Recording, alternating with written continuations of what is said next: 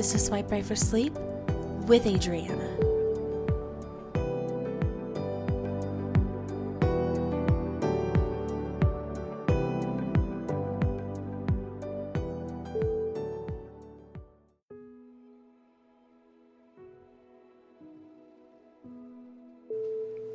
Hey there, dreamer, and welcome back to another episode of Swipe Right for Sleep, the podcast that helps you fall asleep.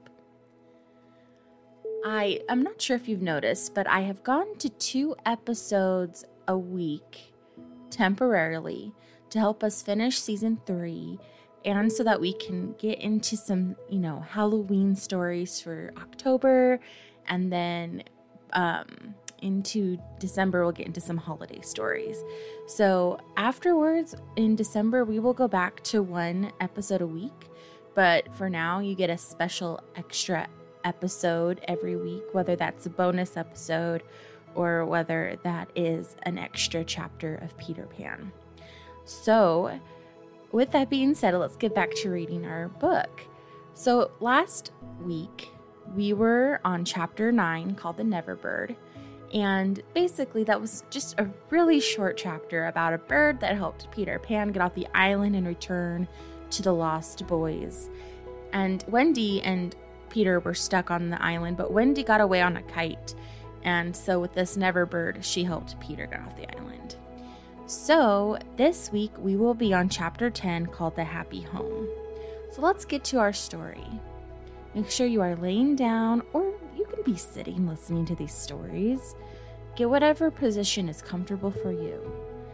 Make sure the room is at a temperature that helps you sleep. You're in something comfortable. You're in a safe place. And with that being said, here is chapter 10.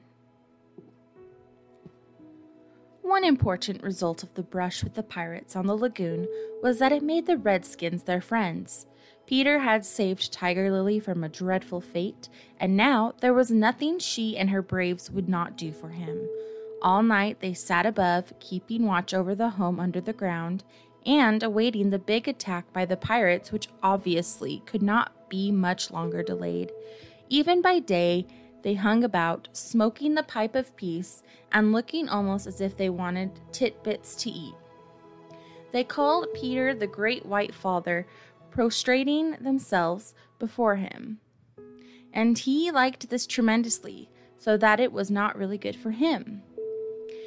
The Great White Father, he would say to them in a very lordly manner as they groveled at his feet, is glad to see the Pickaninny warriors protecting his wigwam from the pirates. Me, Tiger Lily, that lovely creature would reply. Peter Pan save me. Me, his very nice friend. Me no let pirates hurt him. She was far too pretty to cringe in the way, but Peter thought it his due, and he would answer condescendingly, "It is good, Peter Pan has spoken." Always when he said, "Peter Pan has spoken," it meant that they must now shut up, and they accepted it humbly in that spirit, but they were by no means so respectful so that the other boys, whom they looked upon as just ordinary braves, they said, "How do?" to them, and things like that. And what annoyed the boys was that Peter seemed to think this all right. Secretly, Wendy sympathized with them a little, but she was far too loyal a housewife to listen to any complaints against Father. Father knows best, she always said, but whatever her private opinion must be, her private opinion was that the Redskins should not call her a squaw.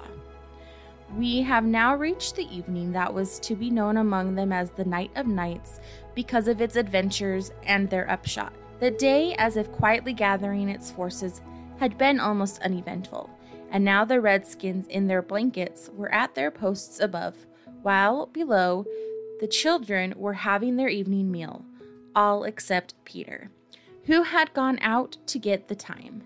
The way you got the time on the island was to find the crocodile, and then stay near him till the clock struck.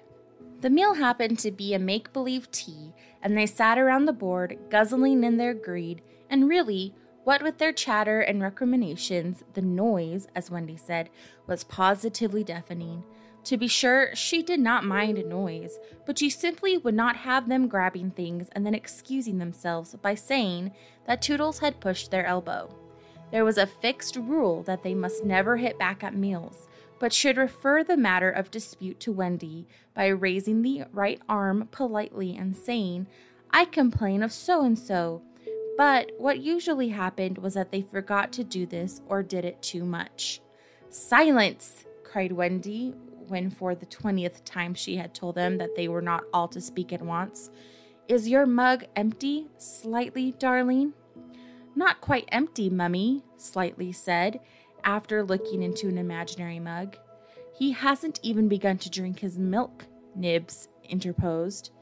This was telling, and Slightly seized his chance. "I complain of Nibs," he cried promptly. John, however, had held up his hand first. "Well, John, may I sit in Peter's chair as he is not here?" "Sit in Father's chair, John." Wendy was scandalized. "Certainly not." "He is not really our father," John answered. "He didn't even know how a father does till I showed him." This was grumbling. "We complain of John," cried the twins. Toodle held up his hand. He was so much the humblest of them. Indeed, he was the only humble one, that Wendy was specially gentle with him. "I don't suppose," Toodles said bashfully, "that I could be the father." "No, Toodles." Once Toodles began, which was not very often, he had a silly way of going on. "As I can't be the father," he said heavily, "I don't suppose, Michael, you would let me be baby." "No, I won't," Michael rapped out. He was already in his basket. "As I can't be the baby," Toodles said, getting heavier and heavier and heavier, "do you think I could be a twin?" "No, indeed," replied the twins. "It's awfully difficult to be a twin." "As I cannot be anything important," said Toodles, "would any of you like to see me do a trick?" "No," they all replied. Then at last he stopped. "I hadn't really any hope," he said. The hateful telling broke out again. "Slightly is coughing on the table. The twins began with cheesecakes. Curly is taking both butter and honey. Nibs is speaking with his mouth full. I complain about the twins. I complain of Curly. I complain of Nibs." Oh dear, cried Wendy. "I'm sure I sometimes think that spinsters are to be envied." She told them to clear away and sat down to her work basket, a heavy load of stockings and every knee with a hole in it as usual. Wendy scolded Michael. "Wendy," scolded Michael, "I'm too big for a cradle." "I must have somebody in a cradle," she said almost tartly. "And you are the littlest. A cradle is such a nice, homely thing to have around a house."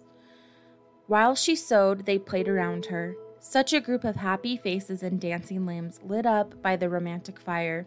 It had become a very familiar scene, this in the home under the ground, but we are looking on it for the last time. There was a step above, and Wendy, you may be sure, was the first to recognize it. "Children, I hear your father's step. He likes you to meet him at the door." Above the redskins crouched before Peter. "Watch well, braves, I have spoken." And then, as to often before, the gay children dragged him from his tree, as so often before, but never again. He had brought nuts for the boys as well as the correct time for Wendy. "Peter, you just spoil them, you know," Wendy simpered. "Ah, old lady," said Peter, hanging up his gun. "It was me told him mothers are called old lady," Michael whispered to Curly. "I complain of Michael," said Curly instantly. The first twin came to Peter. "Father, we want to dance."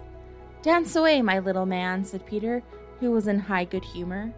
"But we want you to dance." Peter was really the best dancer among them, but he pretended to be scandalized. "Me? My old bones would rattle. And Mummy, too." "What?" cried Wendy. "The mother of such an armful dance?" "But on a Saturday night," Slightly insinuated. It was really not Saturday night, at least it may have been, for they had long lost count of the days. But always, if they wanted to do anything special, they said this was Saturday night and they did it. "Of course it is Saturday night, Peter," Wendy said, relenting. People of our figure, Wendy, but it is only among our own children. True, true. So they were told they could dance, but they must put on their nighties first. Ah, old lady, Peter said aside to Wendy, warming himself by the fire and looking down at her as she sat turning a heel. There is nothing more pleasant of an evening for you and me when the day's toil is over than to rest by the fire with the little ones nearby. It is sweet, Peter, isn't it? Wendy said, frightfully gratified. Peter, I think Curly has your nose. Michael takes after you. She went to him and put her hand on his shoulder. Dear Peter, she said, with such a large family, of course, I have now passed my best, but you don't want to exchange me, do you? No, Wendy. Certainly he did not want a change, but he looked at her uncomfortably, blinking, you know, like one not sure whether he was awake or asleep. Peter, what is it? I was just thinking, he said, a little scared. Is it make-believe, isn't it, that I am their father? Oh, yes, Wendy said primly. You see, he continued apologetically, it would make me seem so old to be their real father, but they are ours, Peter, yours and mine. But not really, Wendy, he said anxiously. Not if you don't wish it, she replied, and she distinctly heard a sigh of relief. Peter, she asked, trying to speak firmly, what are your exact feelings about me? Those of a devoted son, Wendy. I thought so, she said, and went and sat by herself at the extreme end of the room. You are so queer, he said, frankly puzzled, and Tiger Lily is just the same. There's something she wants to be to me, but she says it's not my mother. No, indeed, it is not, Wendy replied with frightful emphasis. Now we know why she was prejudiced against the Redskins. Then what is it? It isn't for a lady to tell. Oh, very well, Peter said, a little nettled. Perhaps Tinker Bell will tell me. Oh, yes, Tinker Bell will tell you, Wendy retorted scornfully.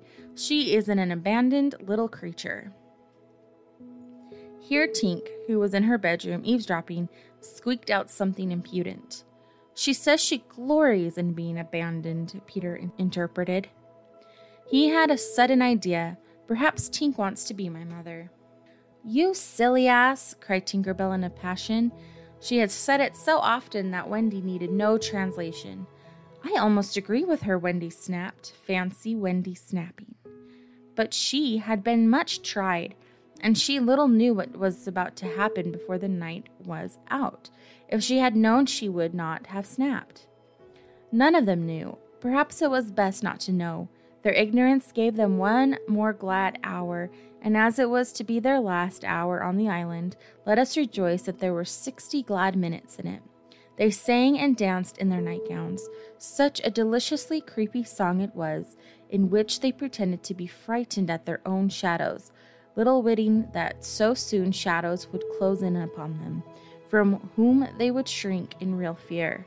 So uproariously gay was the dance, and how they buffeted each other on the bed and out of it.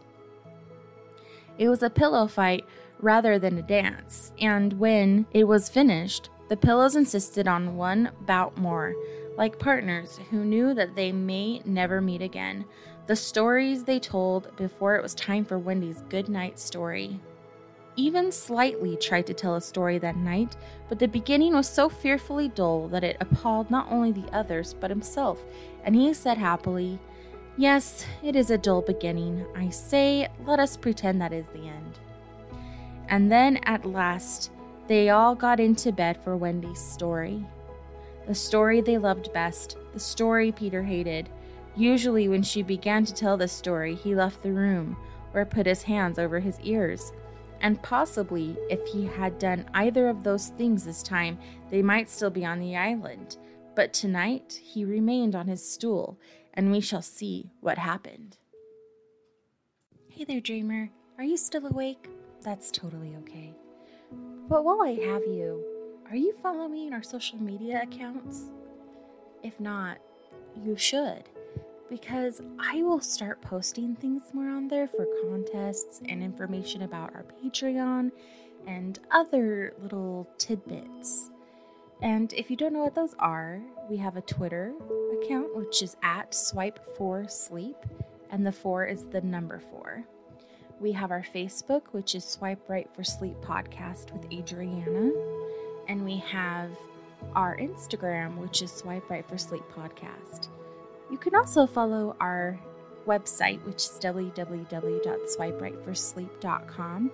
It's where I will post blog posts or articles or any interesting spotlights that we do on our authors, and you can check on that website for that information. Thank you again for listening, and I hope that you have a great night's sleep.